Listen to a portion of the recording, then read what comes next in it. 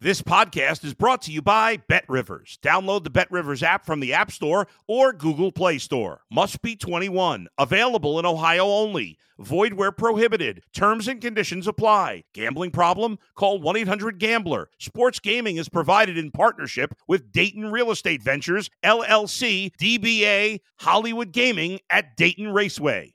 If you're a tennis fan, you'll love Betting Weekly Game Bet Match on the BetRivers Network. Whether you're a bettor or just love tennis, you'll enjoy the in-depth analysis each week of the tennis calendar. Subscribe to Game Bet Match today from your favorite podcast provider. If you're a tennis fan, you'll love Betting Weekly Game Bet Match on the BetRivers Network. Whether you're a bettor or just love tennis, you'll enjoy the in-depth analysis each week of the tennis calendar. Subscribe to Game Bet Match today from your favorite podcast provider. You're listening to the Danny Mac Podcast on the BetRivers Network. The good news for Bears fans is you get a week off this coming week. The Bears hit the bye after the loss to Green Bay. Hello, Mac fans. Glad you're with me on the Danny Mac Podcast, courtesy of the BetRivers Podcast Network. And thanks so much to BetRivers for popping for the billboards promoting the podcast. Friends of mine saying, man, I can't drive down the tri-state without seeing Urlacher and without seeing you. And on the Ford as well. So, yeah, it's good to get the word out, and you can do that yourself, you listeners who've been with me.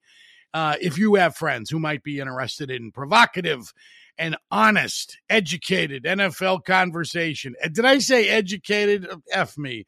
You should never say that.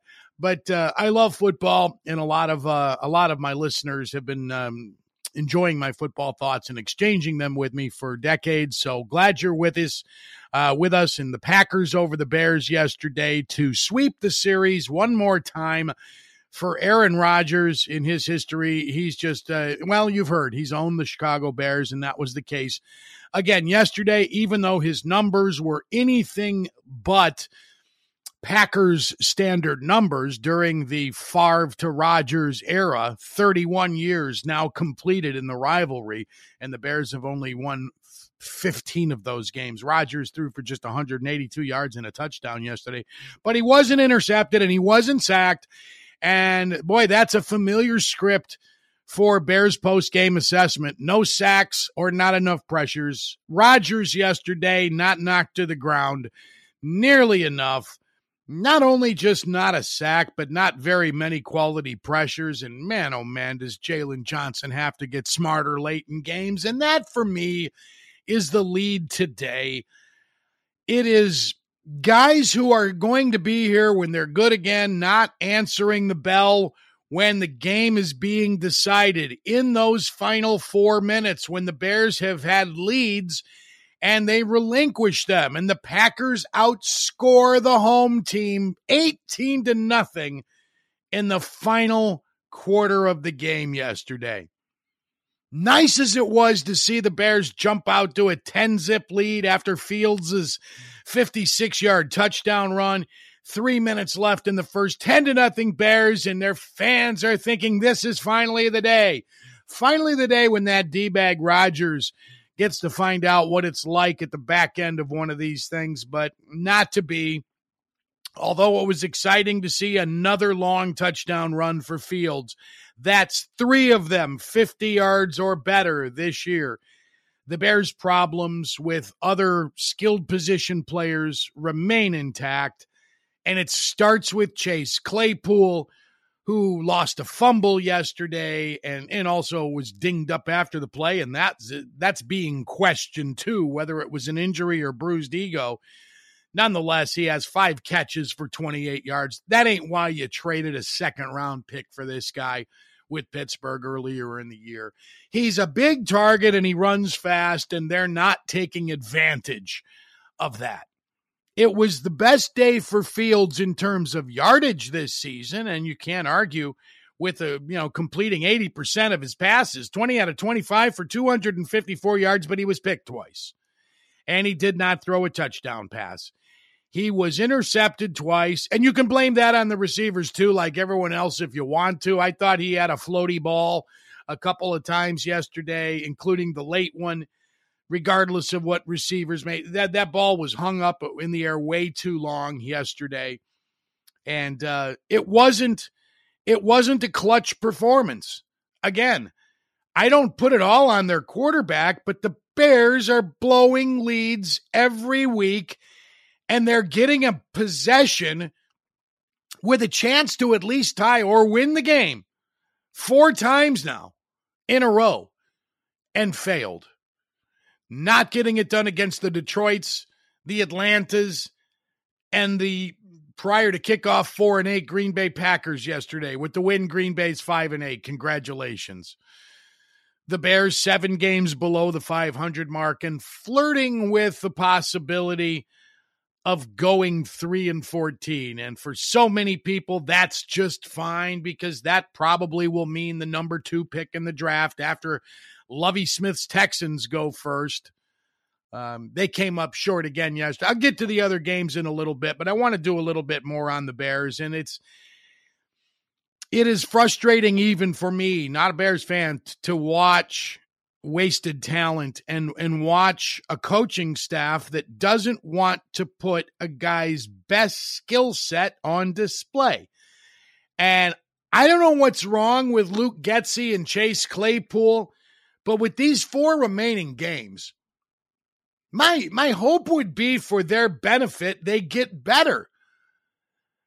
That is as important to me as the draft position. Seeing guys like Claypool, and maybe it includes Equanimeous St. Brown. Maybe he's not a part of their future. I don't know how they feel about him. But if you would see Velus Jones, the 3rd-round pick this past spring, make progress. He had 1 carry yesterday. He doesn't do much. And they don't throw the ball enough to get a great read, not only on the quarterback, but also the receivers. You feel like they went crazy yesterday with modern-day football because they threw 25 times. They threw how many times did Mike White of the Jets throw yesterday? 60? 57, actually, is the exact number. Mike White can throw it 57 times a game. And he had, 4 starts in his NFL career, I think, coming into yesterday's game against the Vikings, and they almost pulled it out. Vikings almost choked that thing away.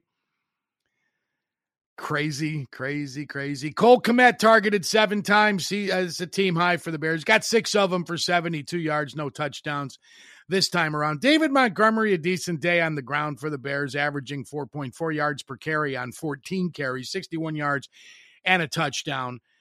But the Packers not beating themselves is the difference in the game. They had no turnovers. The Bears had 3. Green Bay only had 2 penalties. And they enjoyed a 5-minute differential in time of possession.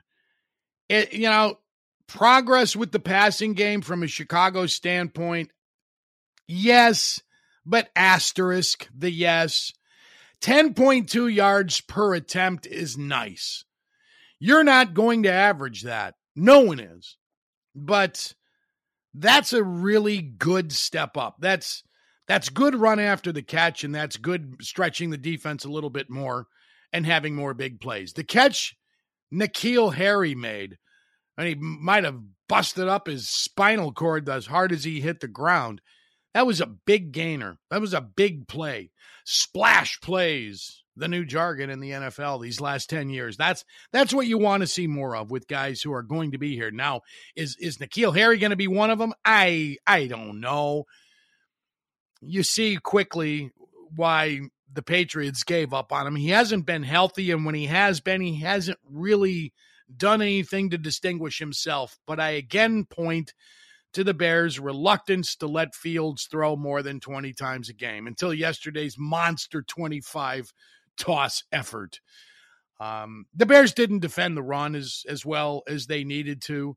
A.J. Dillon wore them down as the game went on, and he's good as a receiver as well, but he had 18 rushes for 93 yards, an average of 5.2 yards per carry, one of them a touchdown. Also, Christian Watson, only 1 run yesterday, and he busts it off for 46 yards and a touchdown. As for the Justin Fields TD run of 56 yards, the one that gave the Bears 10-0 lead, He tied an NFL record 6 straight games, a quarterback with a rushing touchdown.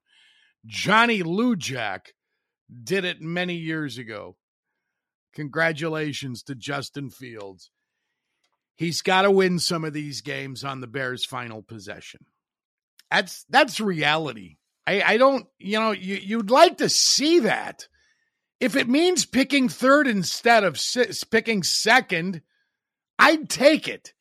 Going into next year, if he could lead the team from behind twice in the final 4 games. To me, that would be better than picking number 2 versus number 3.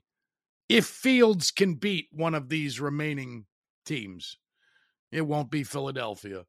But wouldn't that be sweet if the Eagles were the team Fields rallied from in Week 15?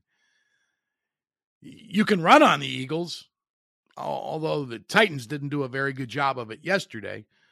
But pass defense has been a strength. You do it against the Eagles' pass defense, then you'd be doing something in 13 days when the two teams meet. Some closure on what the Aaron Rodgers victory means. It has been talked about everywhere. Any football fan, casual or otherwise, probably knows the Brett Favre to Aaron Rodgers legacy, for lack of a better word, in Green Bay is one of the most impressive in football history. And Bears fans know it more than anybody because their team has sucked against the two. I mentioned the record. Bears 15-47 in the series. Sunday was the 18th time the Packers completed the double scoop, the 2 wins in the annual meetings. The Bears only did that twice in these 31 years. And I talk about it because there is a lot of suspicion this is the end for Rodgers in Green Bay. That's a damn hard contract to unload. It constitutes 22% of the Packers' budget, Aaron Rodgers' deal. And I think they would like to see him try it somewhere else or retire. And I have no insight as to what Green Bay's quarterback is going to do. He's going to stick around. Or he's going to stick around only if he gets moved. No clue. But the Packers' dominance over these 31 years now, 92 through this year, 31 NFL seasons, is so lopsided. It is in the craw of every Bears fan from Seattle to Miami. They have been beaten, and so many times beaten soundly by the Packers. 27 times, 28 after the one in week 2 this year, 28 times the Bears have been beaten by 10 points or more by Green Bay. 19 times they've been beaten by 14 or more by the Packers. As bad as Green Bay is this year, as much as you can enjoy the precipitous dive of Aaron Rodgers, they still have just kicked the shit out of your team for so long. Has to be unnerving. I'm looking forward to a break in content debate. There's been a lot of that this week, this past week in Chicago. Real good sports radio scrap. The Score's afternoon show, Danny Parkins and Dan Wiederer from the Tribune, a regular contributor on the Score, dropping gloves this past week. I caught a little bit of the aftermath. I caught some of the interview, but I heard all of the aftermath. And it gets to the point where people are just, it becomes the cat fight on who's right. And I engage in it. I'm guilty of it too. Who's right? The guy who wants a higher draft pick or a guy who wants production from core players? Maybe the truth is in the middle. It often is. Let me look around the NFL yesterday with you, and I'm not going to do a ton on each, but it's obligation to do a capsule on every game played the previous day for me when I do the Danny Mac podcast.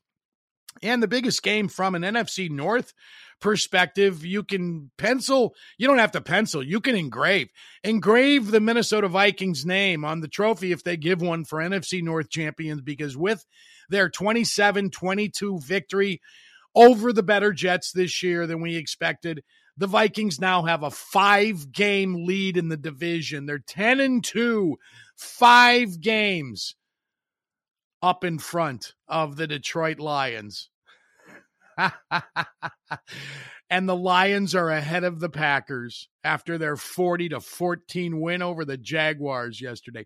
Mike White turned in another decent game for the Jets, even though he also is one of those guys who had a chance to win it and didn't late in the game. He got a little bit of an unfortunate, when his best receiver steps out of bounds on what looked initially like a scoring play.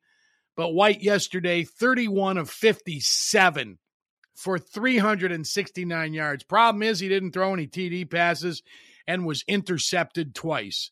The Jets went only 3 for 16 on third down. You're not going to win in the NFL when you do that. And the Vikings didn't beat themselves. They didn't turn it over, and they only had 3 penalties. So they keep winning in ways that don't overwhelm you. Kirk Cousins wasn't great. Dalvin Cook didn't get off. They were both just solid enough to keep the Vikings winning 27-22. And fortunately for me, covering. The 2 plays I liked the best this week were Green Bay and Minnesota. Both came in.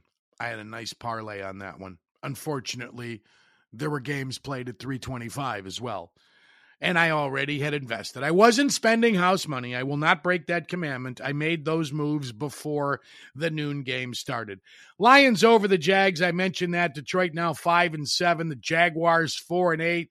Every now and again, you get the impression the Jaguars are turning the corner a little bit, and Trevor Lawrence is going to be worthy of that number 1 pick in the draft 2 years ago.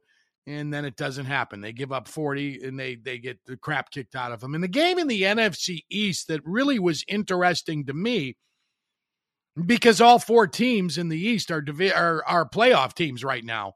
That didn't change yesterday. Commanders and Giants square off in a Donnybrook that ends 20-20. Washington 7-5-1, right behind the 7-4-1 Giants in the division. And the Commanders, again, doing what they've done. Stop the run. If you stop the run, you can do a lot of good things in this NFL. And if that's going to have to mean stopping the quarterback a little bit. And Daniel Jones didn't kill him with his legs yesterday. So the Commanders at least hold serve and hang on to that 7th and final playoff spot in the NFC. With the tie yesterday. Philadelphia 35, Tennessee 10. Jalen Hurts MVP chances are improving. He was amazing yesterday. 380 yards passing, 3 touchdowns, and no picks. He also ran for a touchdown. He's going to get a lot of movement here in this MVP race these final weeks when teams jockey for home field position, and the Eagles have it right now at 11-1, the best record in the NFL. Deshaun Watson went back to Houston. He was treated rudely, as you might expect. His first game after the suspension, the 11-game benching by the league. Browns beat the Texans 27-14. Very pedestrian numbers for Watson, who's probably just glad to have that first game under his belt, and especially that it was back in Houston, which drafted him and made a star of him. And then the 23 civil suits that Watson settled with massage therapists, just an awful way for a guy to continue his legacy. I mean, when you that will never escape him. He always will be that guy. And while he wasn't, indicted on anything, there certainly is enough reason to believe he's a man of questionable character in terms of the way he treats people. Browns over the Texans 27-14. In a game I'm glad I didn't watch, the Ravens beat the Broncos 10-9. Lamar Jackson was hurt early. Tyler Huntley came on in relief, and the Ravens eked one out. He said, eked, trying to get under my skin, John Harbaugh might say. Ravens now 8-4 with the win. The Broncos fall to 3-9. Denver scored 10 last week and 9 yesterday. They're awful. And Nathaniel Hackett likely to be launched after one season in Denver. The Steelers beat the Falcons 19-16. Steelers 5-7, Falcons 5-8. In the afternoon set, Bengals and Chiefs was a great Week 13 game. That game had everything. I thoroughly enjoyed it, even though it was one of my losers. Joe Burrow is a tough son of a bitch, man. He's not only as a passer, but he put his head down a few times and went for the sticks and got hit hard a few times and got up. He wasn't sacked, and that's something that we can't say enough good things about after their first 2 games of the year. Burrow got sacked 13 times in the Bengals' first 2 games of the year. They didn't get to him yesterday, the Chiefs, and the Chiefs have a good pass rush. Travis Kelce's fumble as the Chiefs were getting ready to stretch their lead, just a huge swing. I don't know if there's anything that swung a game harder yesterday than the Kelce fumble did. Man, I got to give credit to the Bengals' number 2 running back, Samjay P. Ryan. He is a short, stout, relentless worker and got to the 100-yard mark yesterday and never does it by busting off really long runs. He's just tough. 21 carries for 106 yards and a touchdown. The long run, 10 yards. Patrick Mahomes, very pedestrian. 16 of 27. 223 yards, a touchdown pass, a rushing touchdown on which he got hit hard, by the way, and managed to survive it. No picks. But I think it's accurate to say Jalen Hurts closened up the race yesterday in the MVP race. The combination of Hurts' big day against the Titans, and many were thinking the Titans were going to have a Mike Vrabel-type response and win in a street fight. The Eagles had other thoughts. Derrick Henry, not much there before he exits, and it's Philadelphia in a rout. 49ers and Dolphins, a huge game yesterday, and the 49ers have to go about the duration of this season with 22-year-old first-year man Brock Purdy running the show. He's a rookie, 7th-round pick out of Iowa State. Jimmy Garoppolo done for the year. The Niners blow out the Dolphins, and Tua Tagovailoa was awful yesterday. Both teams 8-4. The way the Niners defense has played lately, you'd think with Garoppolo, they very well just might represent the NFC in February. Not now. You can't feel confident now. I don't care how good Nick Bosa is.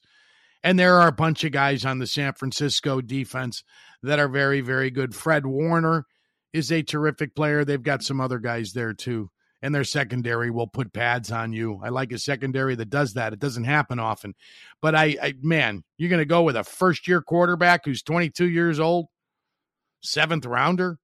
Woo! Seahawks over the Rams 27-23. This one also did not go my way. I trusted the Seahawks minus the 6.5. And even though they didn't cover, I still find it enjoyable that Sean McVay is looking at a football team that now is flirting with bad history. After the loss, the Rams now 3-9. The worst record following a Super Bowl appearance. That belongs to the 99 Broncos, which went 6-10. And then John Elway retired. Actually retired after they won the Super Bowl, and then they went 6-10. Brian Griese was the quarterback for Denver. So that's where we're at with the Rams this year. Without Stafford yesterday, without Aaron Donald, Cooper Kupp done for the year. They still couldn't beat the Seahawks. Geno Smith did it again. One of the higher ratings on the day. Throws for 367 yards and 3 touchdowns opposite only 1 pick. 7 times his game rating has been in the 100s. What a year for Geno Smith. And what does this mean for journeyman down the road? You think anything? You think a guy like Chase Daniel Now, not Chase, because he's been holding a clipboard forever, but a guy like that who just lasts on a sideline as a backup. Do you think teams might now be more inclined to pass the torch to that guy because of what Geno Smith has done? I don't, but I think it's a fun story. I don't think it will become a norm, nor will the Raiders winning. But Vegas beat the LA Chargers yesterday 27-20. Josh Jacobs continues to be a real wrecking force, a real, man, is he good. Josh Jacobs. And I was wrong on him. I didn't think he was running hard early in the year, and I know he did have an ankle problem early on, and he's been battling a calf injury, but he's over 100 yards and in the end zone each of the last 2 weeks. Been very productive for those of us who have him in fantasy. The Raiders moved to 5-7. The Chargers are 6-6. I like Justin Herbert. I think it would be funny if the Chargers missed the playoffs again this year. They're working on it.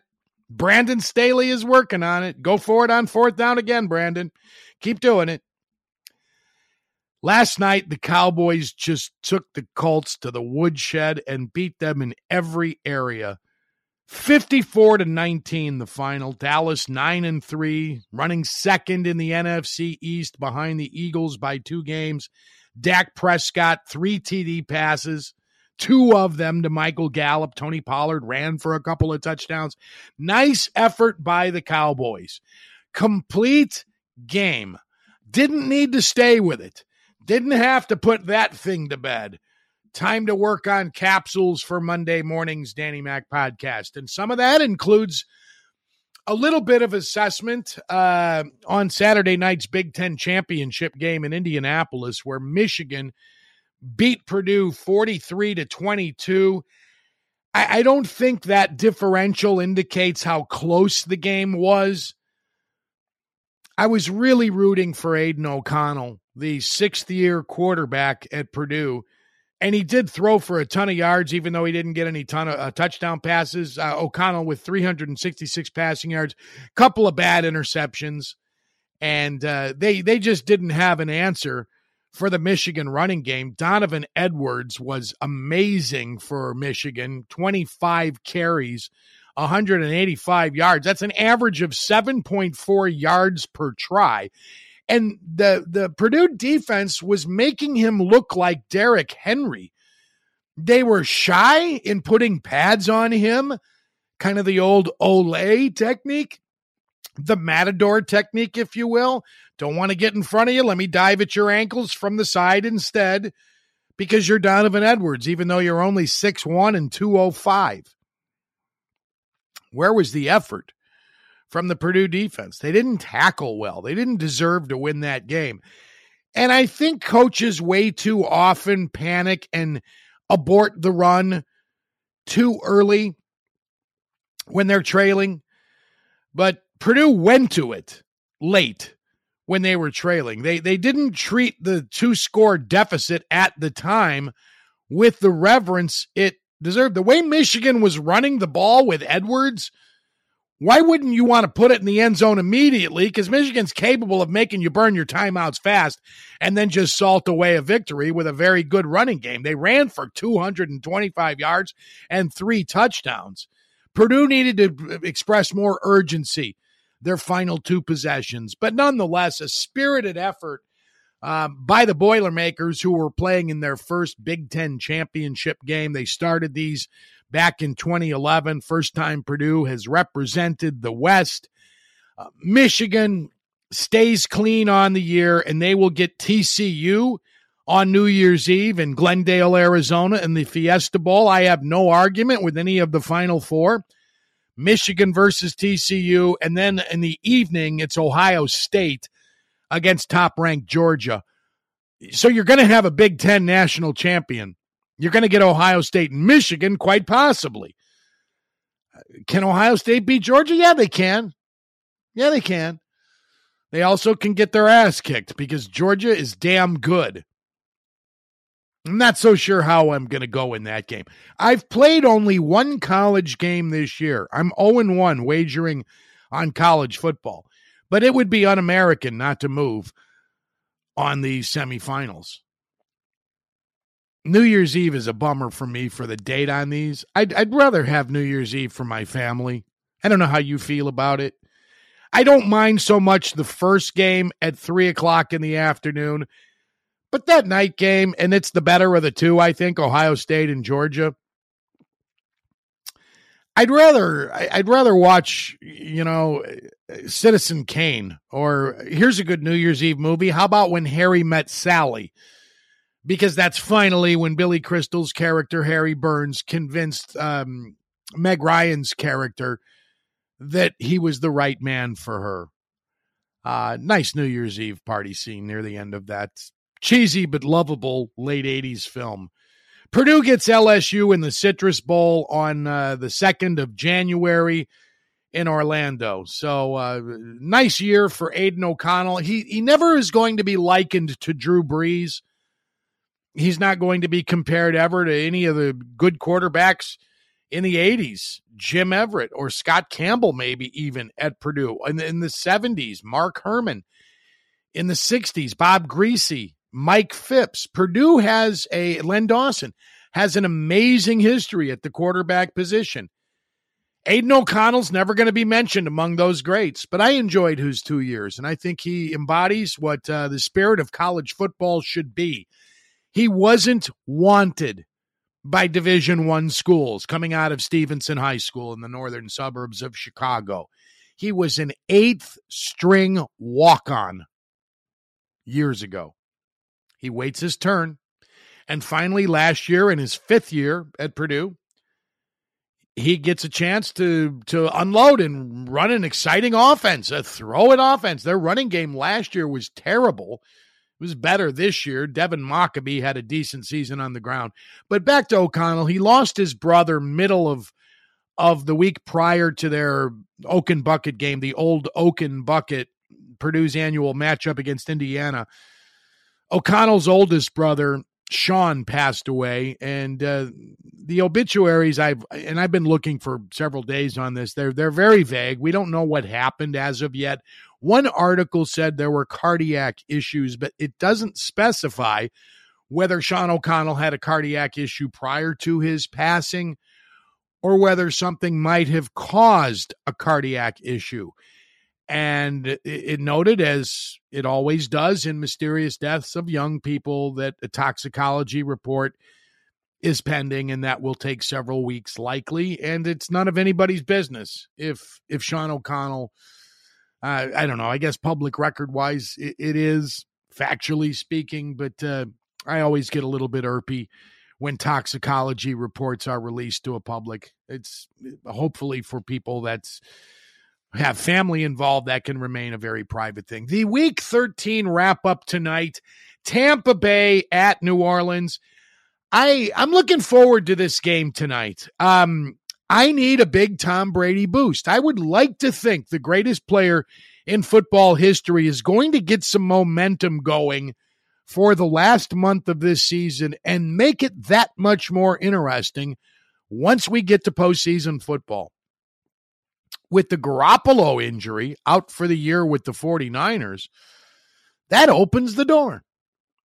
It's Philadelphia, Dallas, and then everybody else in the NFC. Now with Garoppolo out. You can say the 49ers are too good defensively to say that. Okay, fair enough. You want to roll dice on Brock Purdy? Have at it. I ain't betting on a 22-year-old, whether he was a 7th-round pick or a 1st-round pick. I can't go there. I value the experience at the position too much, and the guy's taking the reins in the stretch drive of the season. Ask Nick Foles how easy that was 5 years ago when he came on in relief of an injured rookie named Carson Wentz. Foles was terrible his first few times out, and then he put it together and won an MVP award in the Super Bowl. But he had experience in the league under Chip Kelly prior to Doug Peterson, before he went to St. Louis and then contemplated retirement. The dude had some chops in the NFL. He had accomplished a few things, had Nick Foles. Brock Purdy hasn't really busted a grape as of yet. But Tampa and New Orleans tonight to finish it. And not only do I Do I want to see the Buccaneers make for a more exciting playoffs with the greatest quarterback in the game's history? I want Tom Brady to help my fantasy football team flourish. Yeah, I said it. I'll be selfish in the final minute or so. I want my fantasy football team to win this week. And if that's going to happen, Tom Brady has to have a huge game tonight. And his load would be lightened a little bit if he made Chris Godwin a part of it, because he is on my fantasy roster as well. Bears fans, enjoy your time away after you lament your team's inability to get past the Green Bay Packers even when they're bad. You'll get your chance to sing Bear Down in 12 days when they face the Philadelphia Eagles. Have a great week, everybody. I thank Adam Delavitt from Bet Rivers and my producer for Sam Michael for helping me get the podcast out a little bit later than typical today. Had to do the morning show on my hometown radio station, WJOB. Will be a little bit later this coming Thursday, probably dropping somewhere around lunchtime. If you haven't subscribed, please do so. If you like the podcast and you want to tell your friends, hey, Mac's still flapping his gums and still talking crap about the NFL, tell them how they get the Danny Mac podcast. Thank you for listening. Have a great day. I'm Tail Lights. Thanks for listening to the Danny Mac podcast on the Bet Rivers Network.